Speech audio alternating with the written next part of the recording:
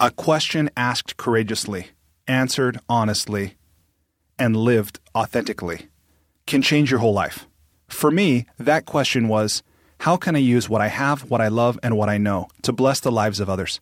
The School for Good Living and this podcast are one answer to that question. Hi, I'm Brian Miller. I know that the world can work for everyone, but that it won't until it works for you. I've created this to help you make the difference you were born to make. It's a series of conversations with thought leaders who are moving humanity forward. And in each episode, I explore their lives and the work they do. I also ask them to break down how they've gotten their books written, published, and read. This podcast is all about exploring the magic and mystery, and sometimes the misery, of the creative process. So if you have a mission, a message, and the motivation to share it, this podcast is for you. Welcome to the School for Good Living.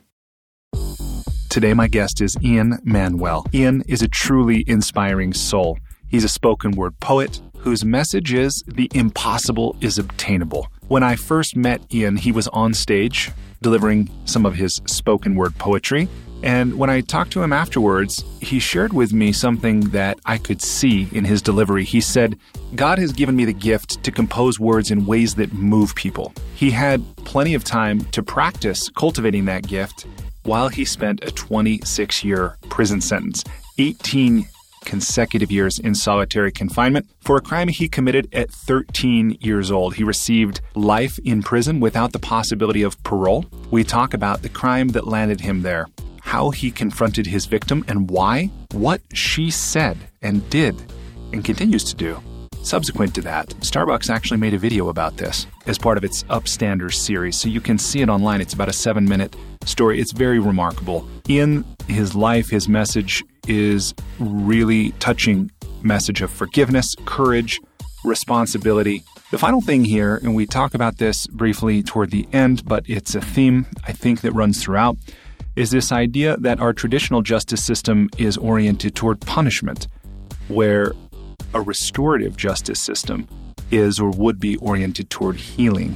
That if you're not already familiar with the concept of restorative justice, that this interview opens your eyes and your mind to the possibility of something that would serve us as a society in a far greater way than what we're currently doing. I hope you enjoy this conversation with Manuel.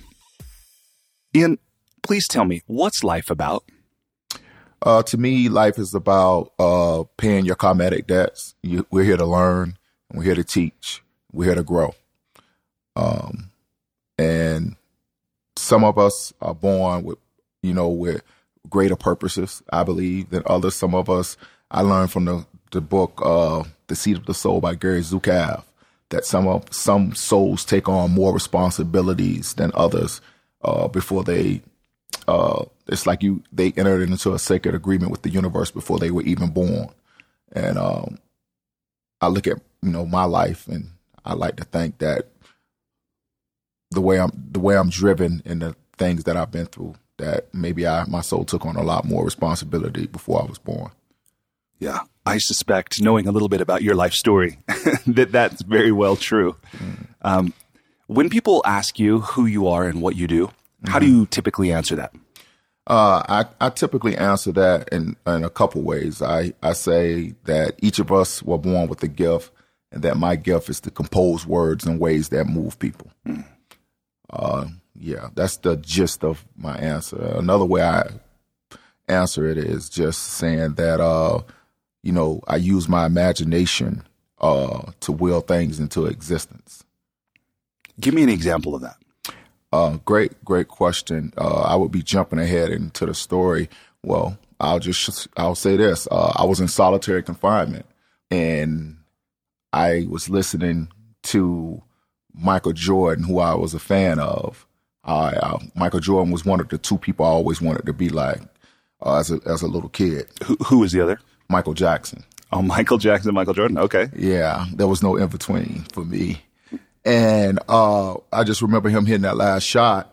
I was listening to it on a small transistor radio that I had in solitary confinement that I shouldn't have had. Yeah, my understanding is those aren't allowed in solitary. No, they're not. How did you get the transistor radio? If I remember correctly, transistor radios, the one I had cost like 40 to 60 stamps, and it makes from the population who served the food would come back there with contraband radios to sell to certain inmates who had that amount of stamps to pay for it. And I was just listening to that game, and I was so happy because if you remember that year, it was one of the only times that the Bulls weren't not the favorite to win it all. Utah had just swept the Lakers in 4 games that year. And the Chicago Bulls were coming off a 7-game tough series against the Indiana Pacers. And everyone had picked, particularly Sports Illustrated, had picked the Utah Jazz to beat Michael Jordan and the Chicago Bulls and become NBA champions, particularly being the year before that Michael Jordan and the Bulls had beaten them. Utah was better that year. Yeah. It's kind of painful memories for me. Yeah. I know you the son of the great Larry Miller. But just to answer your question and how will things into existence, Michael Jordan hit that shot and I felt the pleasure of it, but I also felt the agony that I was in solitary confinement celebrating this Bulls win. And yet I was like, someday I'm going to be free, man. Someday this isn't going to be my life forever. And here I am today on a podcast with Larry Miller's son, and I'm going to stand in that same spot where Michael Jordan hit that shot. That shows you can will things into existence. Yeah, that's amazing. So this experience of being in solitary confinement, I want to talk about that. Tell me, how did you end up there? Great question. So the way the Department of Correction is set up, you can be placed in solitary confinement for anything from walking on the grass to talking back to the officers to having someone lie and plant a knife in your locker or anything. Well, with me, I like to say that I was given all the responsibilities of an adult at 13 and 14 because I was sentenced to life without the possibility of parole as a 13-year-old child. Okay, wait. So sentenced to life as a 13-year-old without the possibility of parole? Yes. How does that happen? It happens when you have a state that's more in tune with punishing children than rehabilitating them. It happens when you have a legislation in place that says a child of any age indicted for a life or death felony shall be treated in every respect as if he were an adult. It happens when you have people on the bench who don't have compassion and want to treat you like a grown man. But what I found when I was in prison, I was a child. I was a child in one instance, but a man in another. And a perfect example of that is when I went to the canteen to buy a pack of cigarettes. Not that I smoke. I've never smoked cigarettes. I don't do drugs. I don't drink alcohol.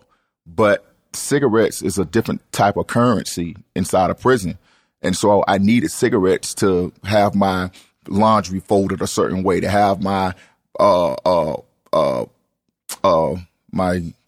laundry, my blues pressed in case I got a visit, or just to have different privileges. Well, when I went to the canteen window to purchase a pack of cigarettes, the canteen operator would tell me, the computer says don't try it like that. I'm like, what you mean the computer says don't try it like that?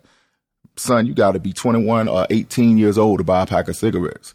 So you're telling me I was old enough to be sent to this adult prison, but I'm not old enough to buy a pack of cigarettes at this adult prison? That's crazy. Yeah, I totally understand. And in this case, we're talking about the state of Florida. Yes. But if we're honest, there's a lot of states that are oriented that way currently. Right. It's just a lot of states orientated this way currently. A lot of states' laws hasn't changed. But to speak on how I specifically got placed in solitary confinement, I was doing the normal everyday things that kids would do if they were home and would have been placed and grounded for, like go to your room. Yeah. Instead, being a 14-year-old child, I was sent to my cell it started out with 30-day confinement here, 15 days here, 60 days confinement there. And what happens is if you go to confinement enough for walking on the grass, talking back to the officer, or just being unauthorized area, being in another dorm. Kids are always places they're not supposed to be.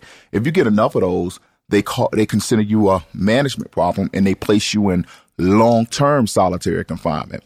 And I was placed in long-term solitary confinement at the age of 15 years old. And if you want me to, speak on how, the way that is set up, I can. Yeah. I mean, first of all, as I hear you share your story, I'm really just stunned, And I'm sure people listening are like, okay, wait, who is this guy? How did he end up in prison? What was solitary confinement like? I'm sure there's a lot of questions, but let's go back for a moment to the beginning of how did you, as a 13-year-old, get this life sentence? Like, what happened for you to end up in that way? Great question, and I appreciate it. So I was born in a place called Central Park Village in Tampa, Florida. Central Park Village is a lot different than the Central Park that you and many of your audience members might be familiar with. There was no rosy trees or squirrels. If there was any squirrels, they probably had to dodge bullets.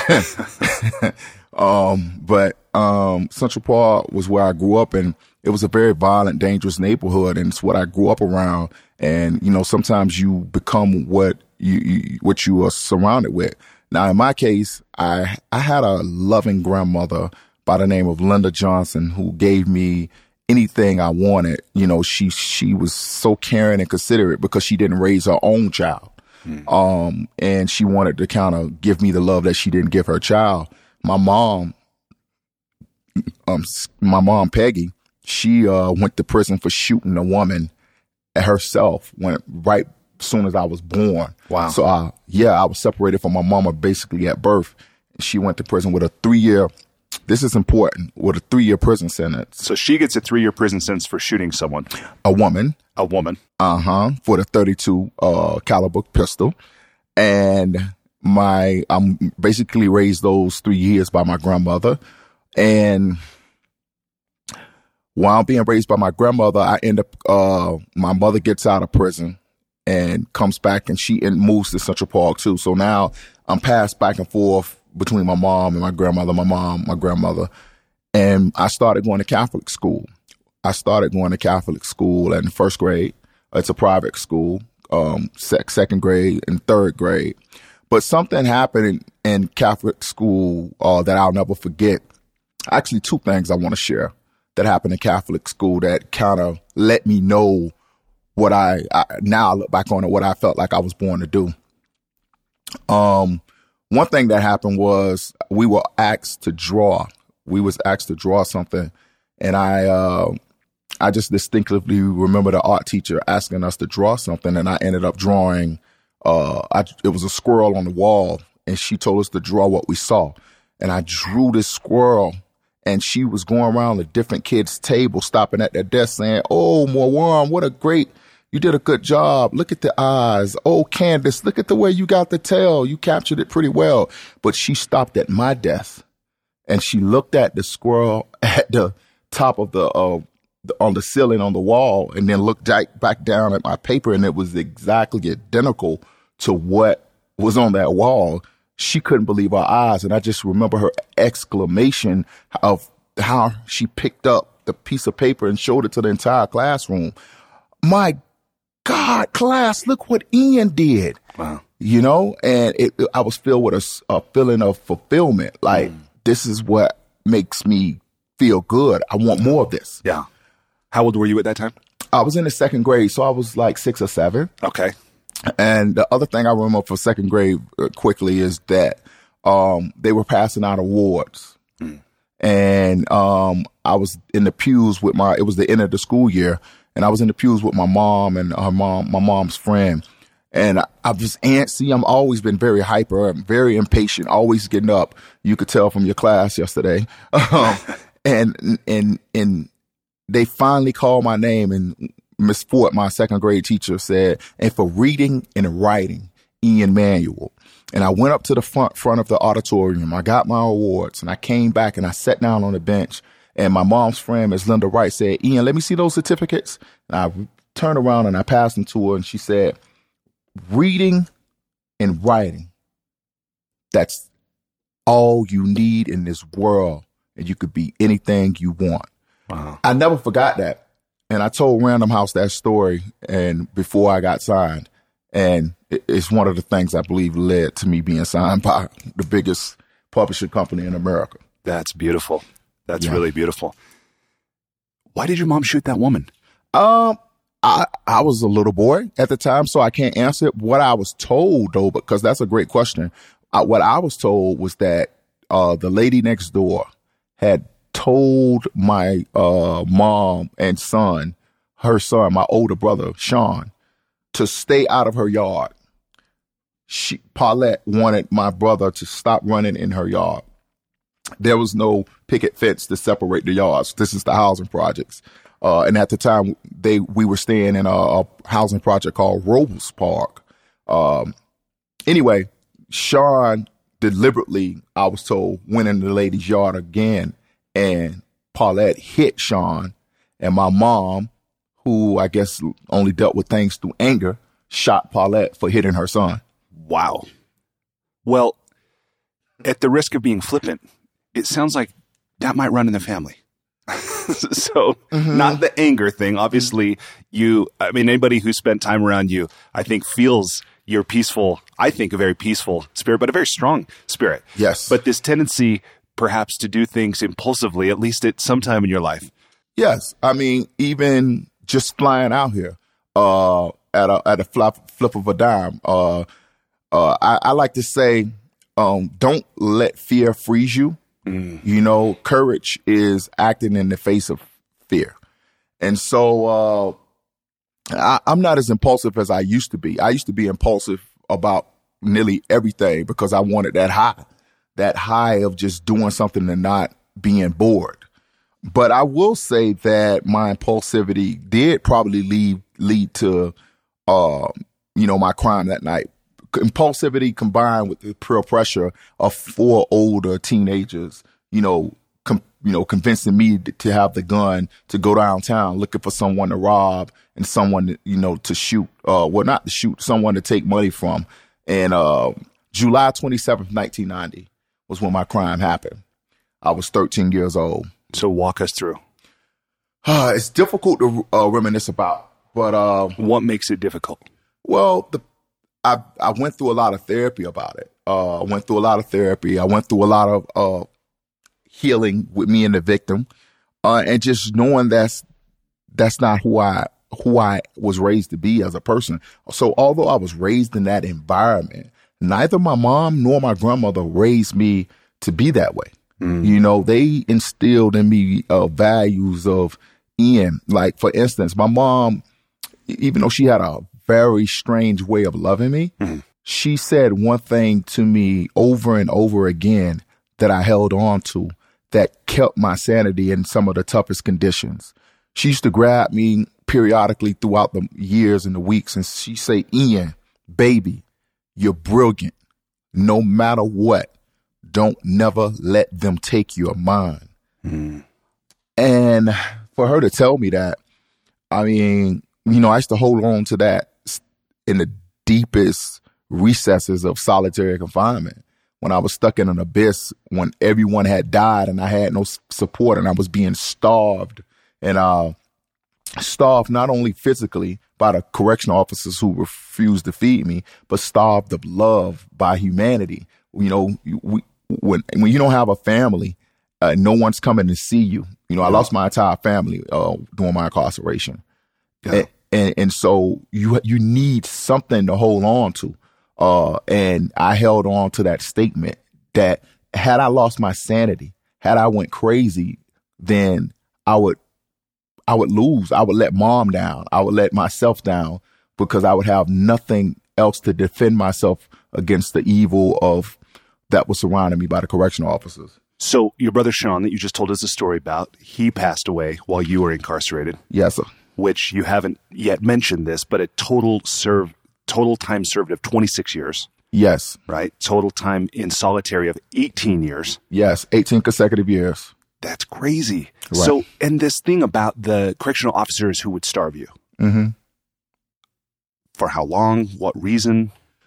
Well, I'm not going to say all of us, but humans have this tendency to want to break something or just mold it in the fashion that we want it molded in. We do it in our relationships with our wives. We do it with our children. Like, we want them to be how we want them to be. Right. And we don't make any room or allowances for them being who they are, their own personality. I have a strong personality. So I'm going to stand out no matter what room I walk in. So here you got these correctional officers trying to make me be who they want me to be. Like, Manuel, you know how many times I got told, Ian, you're just an inmate. Ian, you're not special. Ian, we're going to get you, you're going to be treated just like everyone else. And when I resisted that, I would be gassed with high-powered military-style mace. I would be starved. I would be injected with psychotropic meds that I didn't need. Haldol, Zyprexa, Prolixin. These are things you give to people who have very serious mental disorders. Mm-hmm. Not someone like me who's just resisting being broken. Give me an example of how you would resist.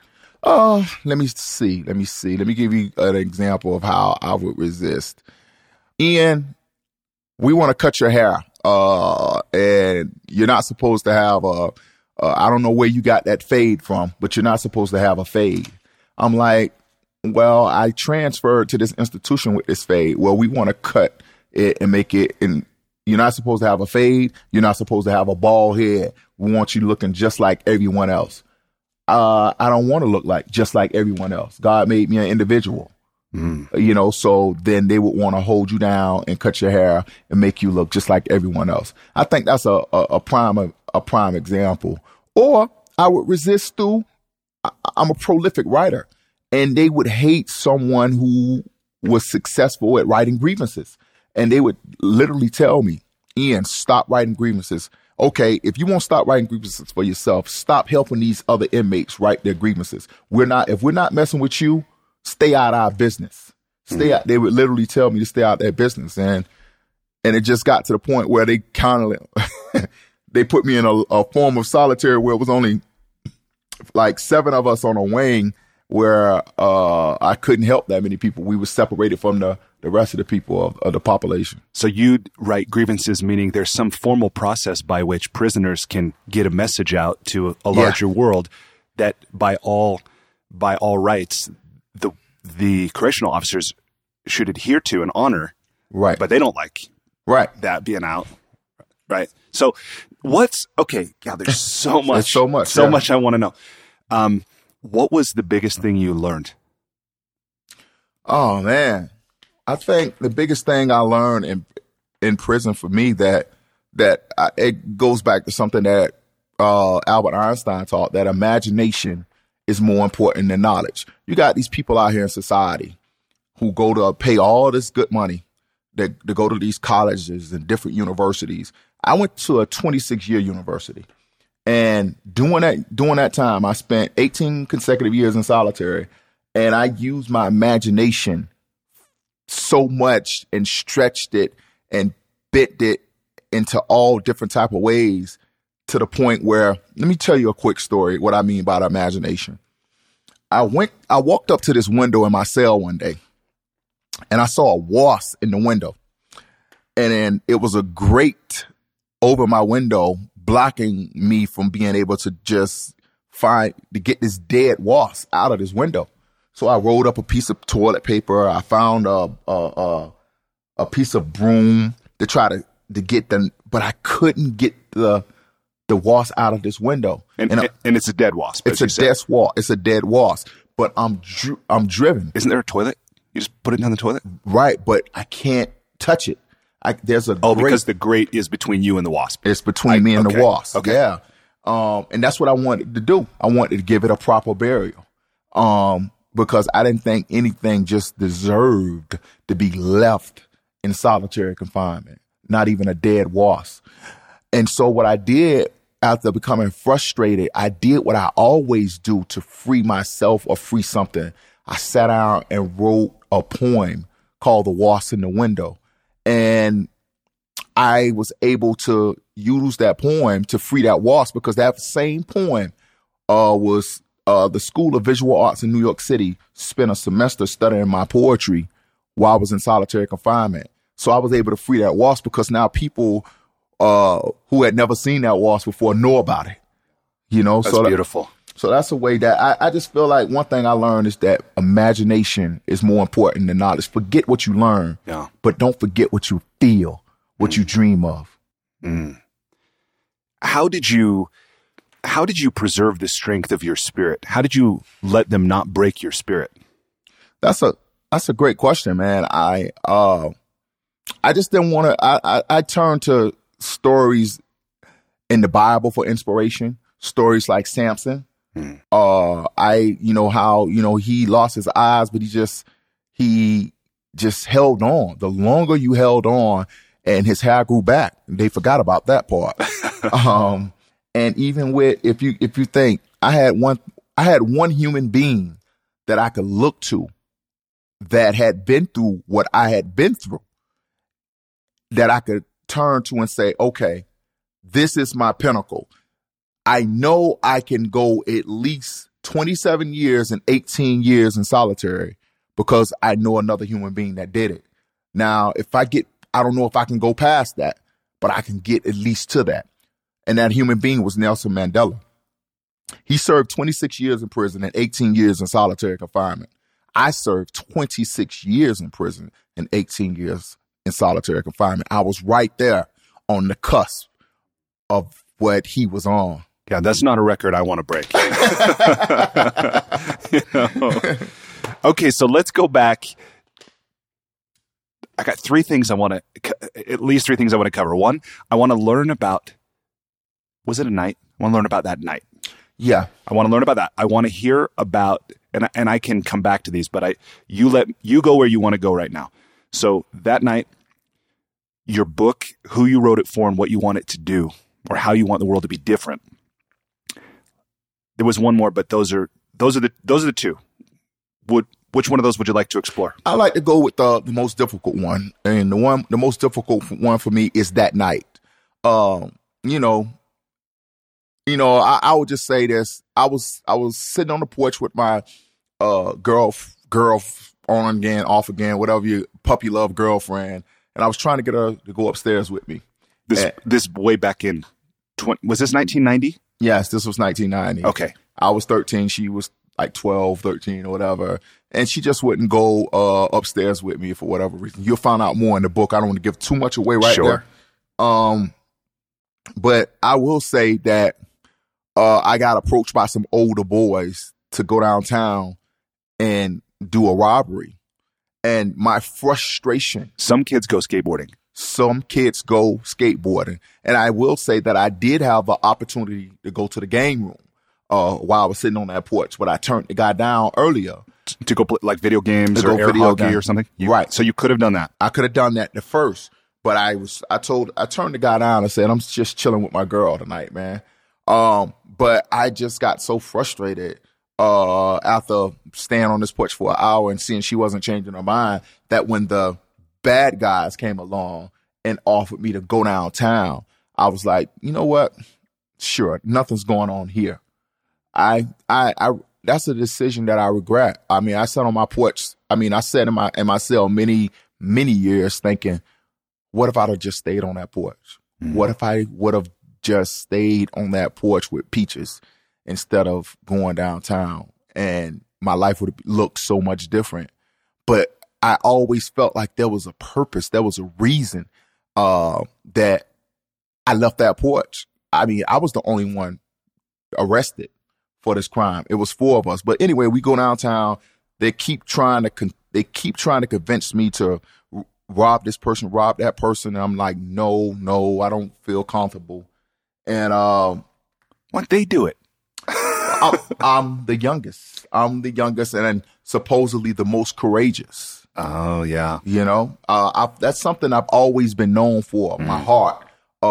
Whether it's the courage to jump on a plane and fly to a complete stranger's house, yeah, or the heart to just be compassionate and give, the heart to meet this white kid in the county jail whose family's middle class and everybody wants to try to extort and pick on. And I just take him under my wing. Like, I got you. Guy named William Bartfield. Just things like that. I just always had a good heart. But anyway, we go downtown and we, jumping ahead in the story, I get pressured to the next person in. We've been down here at this for like a few hours and we haven't robbed anybody because I'm the one with the gun. And I keep telling them, no, it doesn't. This is too wide open. It's too many people, too many witnesses. Where'd you get the gun? The oldest guy had the gun. The guy who was 18, was the oldest guy who had the gun. He gave it to my friend. I didn't even know the oldest guy. The oldest guy was 18. The second oldest was 16. The third oldest was 14. And the youngest was Ian. It was a 38? This was a 32. A 32. The same kind of gun my mom had. Oh, man. History repeats itself. History repeats itself in that case.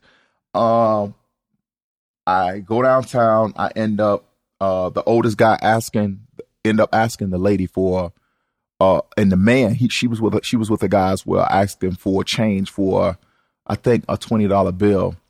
And I thought I heard him said that they had change. And I pulled out the gun, man. And she screamed as soon as she saw the gun. And my reaction, scream, fire, boom. And then I just went to firing, man, And by the grace of God, like out of the 3-4 shots, by the grace of God, I can't even tell you when I hit her because no one fell down.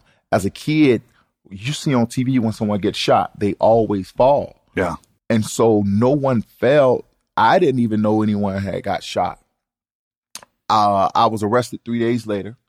I got arrested because I was in a stolen car and joyriding, end up being pressured, ask some more questions. And this thing was weighing heavy on my heart once I found out the lady had been shot. I end up confessing to a cop in the back of a police car in the parking lot of the juvenile detention center. I was, taken back downtown to talk to some detectives. My confession was coerced out of me after that though, because they did all type of things that they shouldn't have done. Even though I was guilty, it's still ways you're supposed to treat a child. You're supposed to get their parent. You're not supposed to stop at Popeyes and get some chicken and biscuits, being that the kid hasn't ate in 8 hours, and give them food and put them on tape to talk to them and hold them and deny them sleep.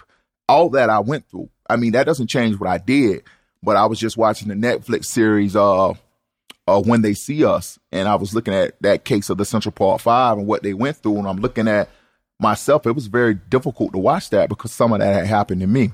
Well, fast forward, I'll never forget, my lawyer came to me after my motion to suppress my confession because he tried to suppress my confession because that's the only evidence they had against me. There was no murder weapon. There was nobody identified me. That was just my statement. And once the judge denied the motion to suppress, he came to me, he told me to plead guilty, that he had worked it out with the judge, that he was going to give me 15 years. And I don't know about you, but listening to someone tell you as a 13-year-old child that you will only receive 15 years, that in of itself sounds like a life sentence to a 13-year-old child. Sure. I told him, no, I don't want to go to prison at all. He said, well, he worked on me for 10, 15 minutes, leaning over the side of the jury box because they separate the juveniles from the adults. And so he had me, I was in the jury box sitting at the end. He hopped over there to my mom. He had recently torn his Achilles, hopped over there to my mom, talked to her for a little bit. My mom came to the side of the jury box and said, Ian, listen to your lawyer, baby. I don't want you to get life. Please just plead guilty. Do it for me. And I sat there and I thought, my mom has experience in the criminal justice system. I thought about all the times my mom had told me to do something and I did the opposite. And I reaped the consequences of doing what I wanted versus what she said. And I just thought that I was doing the right thing. Well, she went to her grave regretting that decision because a couple months later, on April 11th, 1991, Judge Manuel Menendez looked down at me and said, "Mr. Manuel, there was a statement made earlier today in this courtroom about giving you a second chances. But for sometimes there are no second chances. So I sentence you to the rest of your natural life in the Florida Department of Corrections. And that sentence is concurrent. And I sentence you to life probation. And that sentence is being imposed in case the Florida Department of Corrections should, for whatever reason, ever release you. This court is adjourned." And so I was sent to prison I had just turned 14. My birthday's March 29th. I was sentenced April 11th. So I had just turned 14. I had a fresh life sentence. And I was, scheduled to die in prison. It's not a life sentence. It's a death sentence. And one of the first things I did once I got to prison in 1991, I had to clear my conscience. And you can see this in the Starbucks documentary, Befriending the Shooter. I was going through my legal work, and I found the victim / now friend, Debbie Bakery's. That's one thing people don't understand. Once all these cases, the case is final, the defendant gets the victim's phone number and all of that in the police report. But there's no need to really be, I wouldn't say scared, because the guy's in prison trying to get out. You're trying to fight for your freedom, hoping like, how did this ever happen? Well, I did something I've always, back to imagination. I've always used my imagination.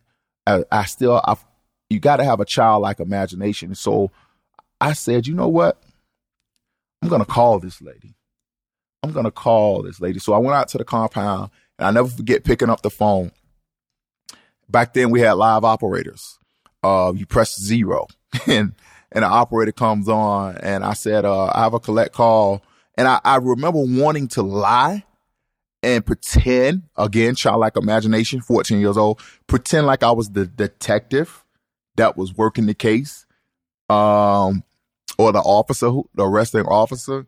But then I just remember saying that, Ian, if you want this to work right, if you want this and then if she really wants to talk to you, just got to be yourself. You just got to be yourself. And so I told the operator, collect call from Ian to Debbie. The operator dialed the number. A lady on the other end picked up. The lady said, "Can you ask him his last name?" Now I had to say something again. So I'm put on the spot again. Everything I'm doing is like, it takes imagination and it takes courage, because I was scared to death. And I said, yeah, I can tell her my last name is Manuel. And Debbie said, yes, I accept. And I just remember just trying to blurt out something before she hung up. I was like, Debbie, it was Christmas. It was Christmas, 1991. I said, I'm calling just to wish you and your family a Merry Christmas, and to apologize for shooting you in the face last year. And the next thing she said was, she asked me a question no 14-year-old should ever have to answer. She said, Ian, why did you shoot me?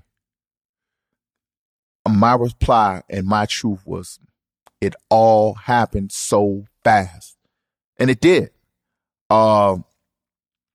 We talked. I asked, could I call back? She said, yes. We talked again, another 15 minutes. I asked, could I do the one thing I knew that separated me from other people? I asked, could I write her? She said, yes. And that's how our correspondence started. And we ended up writing each other for a few years. She had a lot of pressure from her husband, understandably so, and family members to let him die in prison. Let him rot. Why are you communicating with this animal? He tried to kill you. She'd tell me these things. And I can understand if you don't know my heart, if you don't know a person's heart, people they see the surface. People have a sense of the surface and not the depth that comes from a person. And she stuck to her guns. And now she tells me, I get texts or emails or phone conversation. Ian, you make me so proud because now everyone has to eat those words. That's amazing. Why do you think she was willing to talk to you, and why do you think she was willing to continue her correspondence and conversations with you despite the people in her life who were telling her not to? Well, in her own words, she said she had answered that initial phone call from morbid curiosity. That was her first say. She answered the first call from morbid curiosity, but she said she continued the conversation once she seen how well I wrote. She said my sentence structure and the paragraphs and the way I had such a command of the English language at such a young age, she thought someone was writing my letters for me. Wow. And so once she discovered my intellect, she just wanted to continue to be a part of that and help nurture it. That's beautiful. Well, and I'm so moved by her willingness to forgive you for this. How long did it take you to forgive yourself, and how did you do it? Well, I'm still processing that. Because, forgiving yourself, I have to forgive myself for a lot of things, because I don't just have to forgive myself for shooting her. I have to forgive myself for sending my mom to her early grave, I believe. I have to forgive myself for throwing away my entire adolescence. I have to forgive myself for, letting myself down. I mean, there's an old saying, it's never too late to become what you might have been. And I'm probably on the way to that right now, but I just wanted, as a child, I wanted to be the next Michael Jordan. I was so good at basketball, even though as you can see, I've never grown higher than 5'9". They used to call me Baby Jordan on the court. And I had these dreams of just being a great NBA player, but I grew up in solitary confinement listening to the finals on a transistor radio. The last championship I seen was game 1 of the 1992 Portland Trailblazers Chicago Bulls finals before I went to solitary confinement. That's how long I was in solitary before I was released in 2010. So I don't know. I'm still in the process of forgiving myself. Every day is a new thing, but I will say that Debbie forgiving me was a huge burden lift. It was a huge burden lift. It makes forgiving myself a whole lot easier. Yeah, it's inspiring. And people can learn about that both through this video that Starbucks produced as part of their Upstander series. Yes. Which is pretty awesome, and we'll link to in the show notes. And then also Brian Stevenson, who wrote about this in Just Mercy. Just Mercy, yes. And Just Mercy is coming out as a movie in January of next year. I don't know if I'll be featured in it, but I know Just Mercy is being made into a movie, and Michael B. Jordan is playing Brian Stevenson. Oh my goodness. Yeah. So, okay, let's turn now to the conversation about your book. Will you please describe your book? Tell me who you wrote it for and how you want the world to be different because of it.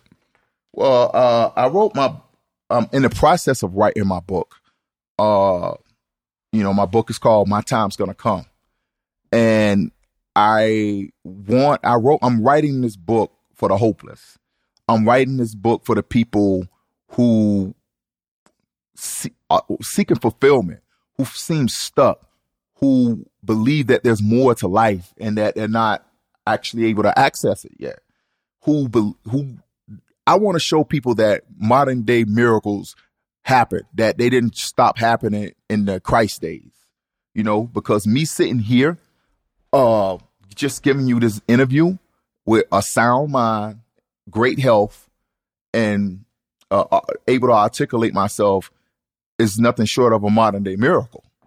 So that's who I'm writing it for. The title of the book is My Time's Gonna Come. And I like to preface, in the title with a poem.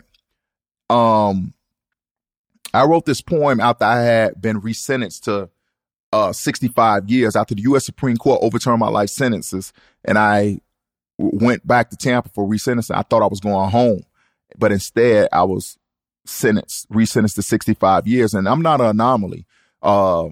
State courts all over the United States they're trying to get as close to life as possible with a catch 22. Like, okay, the Supreme Court says we can't give them life, but they didn't say we couldn't give them 200 years. So they're just restructuring the sentences in a way where it still equals a life sentence through a term of year sentence. And so I went back up the road in prison, very depressed, and I wrote this poem, and it says, I promise you, the brunt of my oppression has a purpose, and this same person that you persecute will one day be worshipped. Though I stand before you bare-chested and shirtless, with my soul and emotions naked, just wanting to be nurtured. Yeah, despite the desperation, desertion, and hurting, my time gonna come. Though I compose this poem not knowing if I'll ever be able to perform it in an auditorium, I do it with the faith of a poet that believes he was born to do it. Like an acorn caught up in a storm, flung from the branch where it was born. You can only hold me back for so long. My time gonna come. Despite the difficulties and disappointments, my determination remains undaunted. Though the waters of my tomorrows are deep and uncharted, the buoyance of my character will float unwavering towards them, like a song written but unrecorded. My time gonna come. Though you wrapped me in chains and sprayed me with chemical flames and did all of the things you did to add to my pain, my circumstances will change. I believe this with the depths of my being, that as long as this world continues to spin, it cannot end until it's been enjoyed by Ian. Remember this day, because things won't always be this way. My time gonna come. My time gonna come against all conceivable odds. My time gonna come. And so I wrote that poem when my life was at its lowest. And that's another way I, through my imagination, will things into existence. You know? Yeah. Thank you for sharing that. You're welcome. You're welcome. You're welcome. Hopefully your audience is like it as well. And the third part of the question was what? So how do you want the world to be different because of it? Oh my God, that is.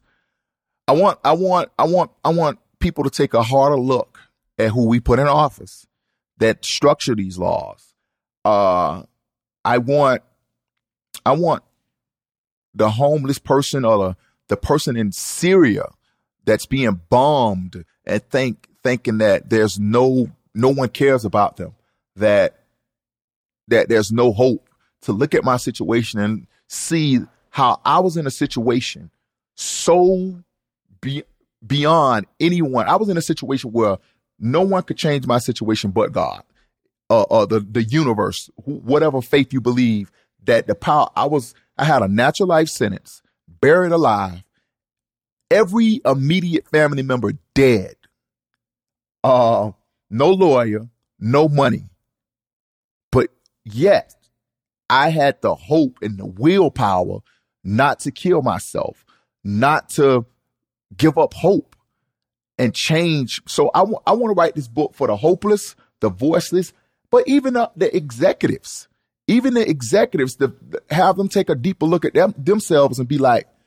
if this guy Ian didn't give up and he had something, what is it within me? What is my purpose here? What is my purpose on earth? And have them just do a self-examination and figure out how can they use what they currently have to serve others. That's spiritual work right there. That's beautiful. I know your work has already touched many lives. Thank you. And I'm really looking forward to seeing this book come out and potentially hosting a launch party here in Utah. Yes, sir. Maybe one of many across the country and maybe even around the world as we get this message out and this giving a voice to the voiceless and hope to the hopeless. One last thing I like to add. The reentry process is extremely difficult. I had a lot of help when I got out of prison. If I didn't have the Equal Justice Initiative helping me, I wouldn't be able to focus on my talent because I would be in survival mode. You know, I wouldn't be having the ability to focus on working on a book with Random House. So I would ask, you know, if your listeners are philanthropists and interested in helping someone, there's finally a reentry program in Florida where it's a small one, but it just started. It's about a social worker who Brian Stevenson hired to come see me. She helped create it with a pastor in Florida. It's called Joseph's House. And Brian Stevenson hired this social worker named Mariah Morrison, whose dad lives in Utah. And she is a wonderful lady. She copied the entire GED book, sent it to me a chapter at a time. So people might wonder, okay, Ian, you're smart, but how did you get an education? Well, this lady took the time to tediously copy the entire GED book, send it to me a chapter at a time, and send it back and let me know what I needed to correct. So once I was out of confinement, because you can't get an education in solitary, that I would finally be able to take the GED test. I took the GED test in 2013 and passed the first time. And it was greatly part due to this lady taking the time out to nurture me. Congrats on that. You're welcome. I mean, that's one thing with this that I think people might not think of, but all the things you missed out on that a normal learning to drive a car, going to prom, right? You know, right? This kind of thing, getting your own apartment. I mean, I imagine in some ways you must have felt like when you watch those sci-fi movies and somebody's in cryogenic sleep, and then time passes and then you arrive and it's like, whoa, what's been the hardest thing for you as you've resumed life or began life on the outside? I think just female relationships.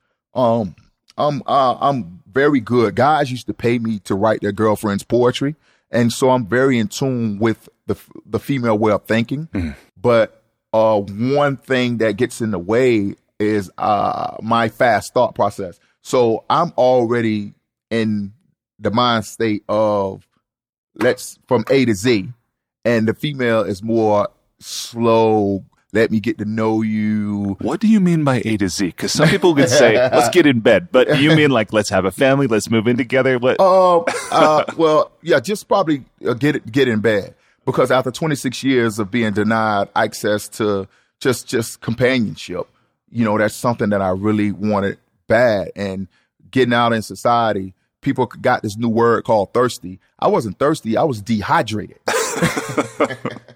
I can barely imagine. And that thing you said about thinking you were going to go home. And instead, 65-year sentence. I mean, I'm disappointed when I get to the airport and my flight is delayed. Right. You know, or they don't have my meal or something. I can barely imagine. And it was an additional 5 years after that before I finally got out. So it was meant to be. But I'm glad it, you know, sometimes God does things in his timing. And I look back on my life and I promise you I wouldn't change a thing. Nothing. I wouldn't change a thing. That's amazing. Yeah. The lady I shot is my friend now. You know, she started a wonderful career first in bodybuilding. She accredits me with that. And then she's a real estate agent. And despite me losing all of my family, man, that's the most painful part. It lets me know what the human spirit can endure and still continue to have hope and love and perseverance. Hearing you say that reminds me of that saying that God's delays are not God's denials. Yes. All right. Amazing. Okay. So if you're good with it, I want to turn the conversation now to the enlightening lightning round and just ask you maybe 10 questions, 8 or 9 questions. Okay. Short form. You can answer as long as you want, but I'll keep my question short. Okay. Okay. And then I want to ask a little bit about your creative process. Okay. Are you okay with that? Yeah, let's try to get through it. Okay, here we go. Okay, first question. Please complete the following sentence with something other than a box of chocolates. Mm-hmm. Life is like a beautiful rose blooming slowly. Slowly. Number 2. What's something at which you wish you were better? Math. Number 3. If you were required every day for the rest of your life to wear a t-shirt with a slogan on it, or a phrase, or a saying, or a quote, or a quip, what would the shirt say? The impossible is obtainable. Number 4. What book or books other than your own have you gifted or recommended most often? Gary Zukav, The Seat of the Soul. Number 5. When you travel, what's one travel hack, meaning something you do or something you take with you to make your travel less painful or more enjoyable? A song called Life in Favor by John P. Key. I look at it, I listen to it during every turbulence, shake, or takeoff or landing. Life in Favor. All right, next question. What's one thing you've started or stopped doing in order to live or age well? What have I stopped doing or started doing? That's a difficult one because I don't drink, I don't do alcohol, and I don't do marijuana. What have I stopped doing? I started taking a different medication. To help me, be more calm and serene. And it sounds like you've also started doing at least a little bit of yoga with Sean. Yes. Me and Sean Cohen do yoga retreats once a year. We have one coming up in October, and I believe so in Gary Zukav's book, The Seat of the Soul, it talks about you meeting people in a different lifetime, and you having agreements to meet in this lifetime. I think Sean was one of those people because my publisher just pointed this out to me actually. And not because of her name, but that Sean and Ian means the exact same thing. God's gift. Wow. And we have so much in common. So yeah, I do some yoga, and through her yoga connections, she has a lot of yoga connections throughout the United States. So other women, once they know I know Sean, you sure? I'll help you out with some yoga. So yeah, I do yoga try to do it at least once a week. That's awesome. What's one thing you wish every American knew? I wish every American knew the pain that people go through in solitary confinement, that people are treated. I remember doing the outcry of the Abu Ghraib prison that was occurring in Iraq. And I'm like, they're doing the same exact thing right here in the United States. Where's the outcry for us? So I just wish the American public knew what went on in its prison system. What's the most important thing you've ever learned about money? You need to manage it better. That could probably always be true, yes. No matter what, right? What's the most useful relationship advice you've ever heard and successfully applied? Relationship advice? Oh, man. There's so much, man. Relationship advice. I think that, and I apply this a lot, to really listen to people. Don't just hear them. Listen to, and when I say listen, you have to use, and I'm making this part up. Don't just listen with your ears. Listen with your eyes. Listen to what your energy feel, to what the other person is saying, because people will talk to you through all type of instances. Yeah. If people want to learn more from you, they want to connect with you, what would you have them do? I would have them reach out to me on my email. It's Ian Manuel, IANMANUEL 329 @gmail.com. We're currently in the process of trying to get a website up, and you can contact my publisher, Random House, and you can reach out to me on my Instagram page, which is at The Diamond in the Dirt. So that's _diamond_in_the_dirt. Okay.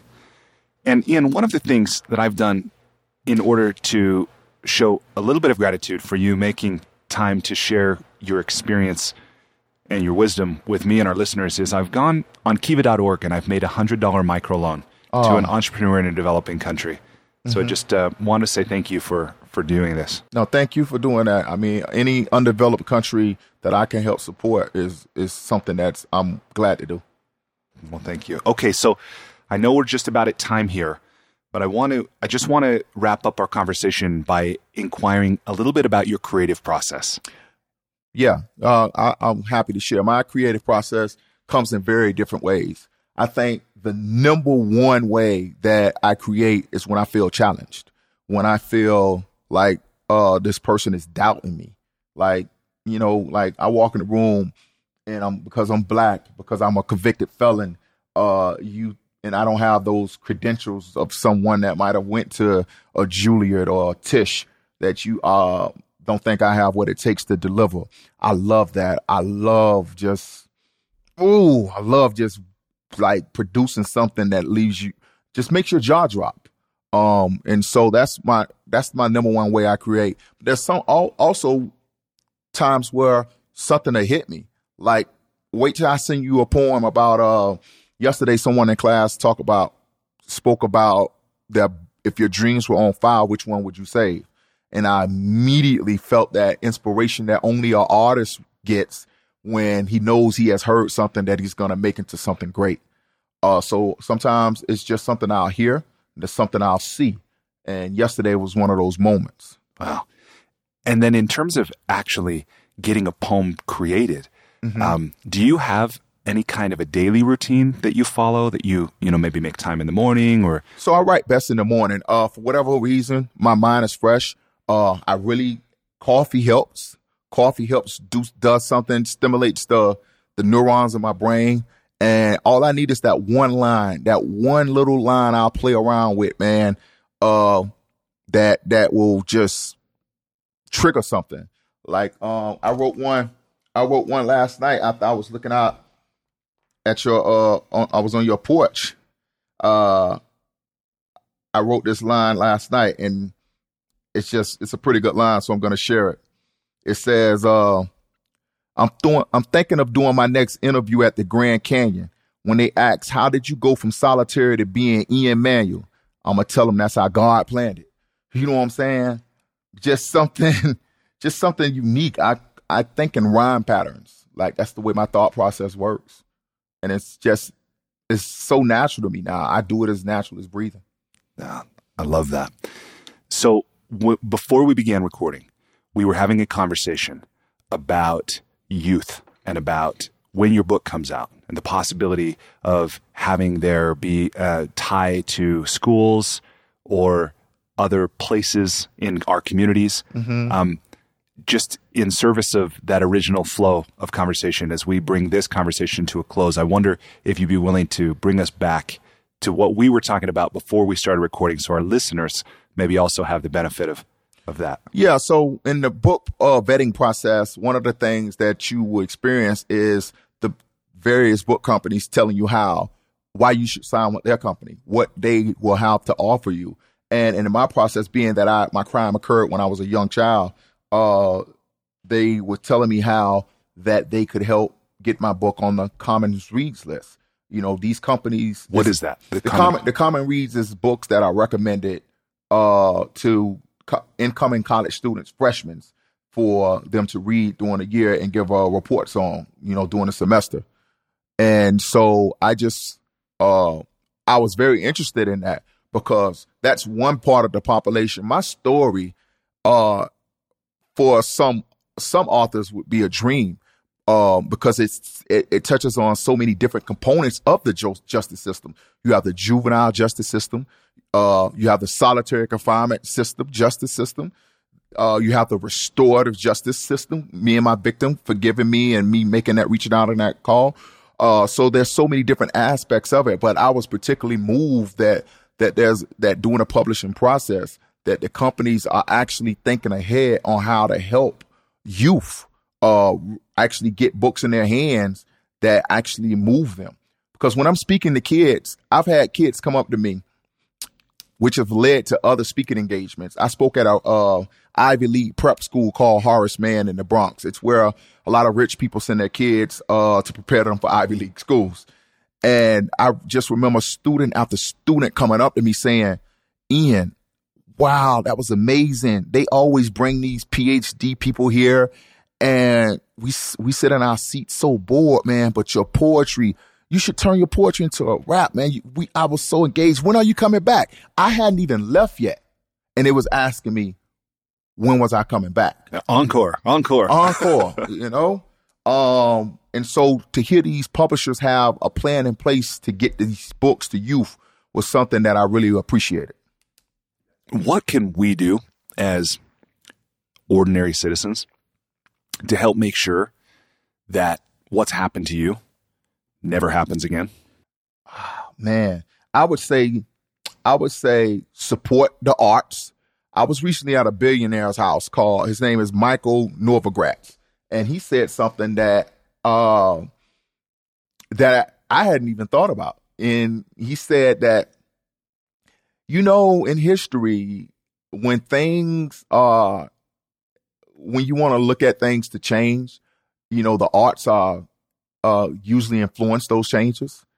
And I thought about that. And he said, so that's why me and my wife want to, you know, be philanthropists and donate to arts that, you know, help with the social justice change. He says, it's my job. I follow numbers. He says, that's what I've done my whole career. And I'm studying the numbers on this thing, the social justice and the way the criminal justice system is ran. And it's showing me that it's not sustainable. Now, this is from a guy who's a numbers guy. I'm not a numbers guy. I'm a wordsmith. And so people listen when he talk. And so, and he's saying this, and he's saying he wants to, you know, donate towards the arts. So I would, one of the number one things I would do is recommend that even ordinary people, if it's $5, it's $10, is support organizations or support artists who are using their arts to transform the social, you know, the social justice climate. I'm currently, I currently was granted a grant by the National Endowment of the Arts. I got $55,000. We went in trying to get 80,000. But we're trying to get the most that we can get to put on a play, show about, you know, my life, incorporating kids that shows how the criminal justice system is ran, to actually shock the conscience of the public, since they're not going to go to prison themselves, to confront them with the ugliness of the actions of this prison system, to compel a change. Otherwise, that probably won't, you know, happen if you just sit around and do nothing. Yeah. Well, that, and I think the causes and conditions that contribute to people even entering the justice system. Yes. Right? I totally agree. Yeah. I totally agree. Amazing. Okay. What advice do you leave, or inspiration do you leave our listeners with to help them complete and share their own creative projects in a way that will make a difference in the world? I leave them with this poem called Every Time I Breathe. Every time I breathe, I feel the need to justify my existence, to take this moment that I'm living and enjoy every millisecond in it.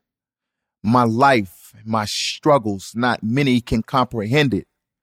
My desire for freedom burns like a sausage inside a skillet. Tomorrow isn't promised, so I'm thankful for this minute. Though in prison, merely existing, it's like my life has been suspended. But that means it's temporary because I haven't been expelled. And I still got a chance as long as I can in and exhale every time I breathe. Every time I breathe, I'm thankful for the oxygen from the trees and little things like little bees that get overlooked until they sting. Every day I'm faced with obstacles that block the progress to my dreams. But the blockades only masquerades like costumes on Halloween. I've been through enough pain to make a sane man just scream. But instead, I take a deep breath and just breathe. Every time I breathe, the cosmos come out of my nostrils like particles of product coming out of your console. My soul is like a chihuahua you didn't include in your carpool. My lungs relax and collapse like a bottom sitting on the bar stool.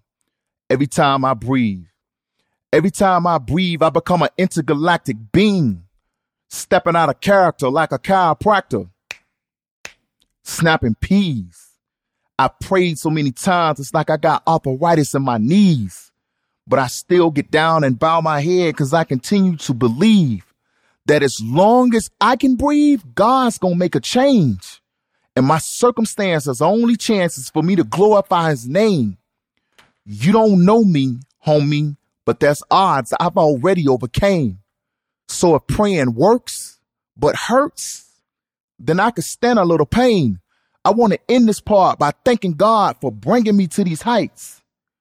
And I make a promise to always honor and cherish this breath of life. Every time I breathe,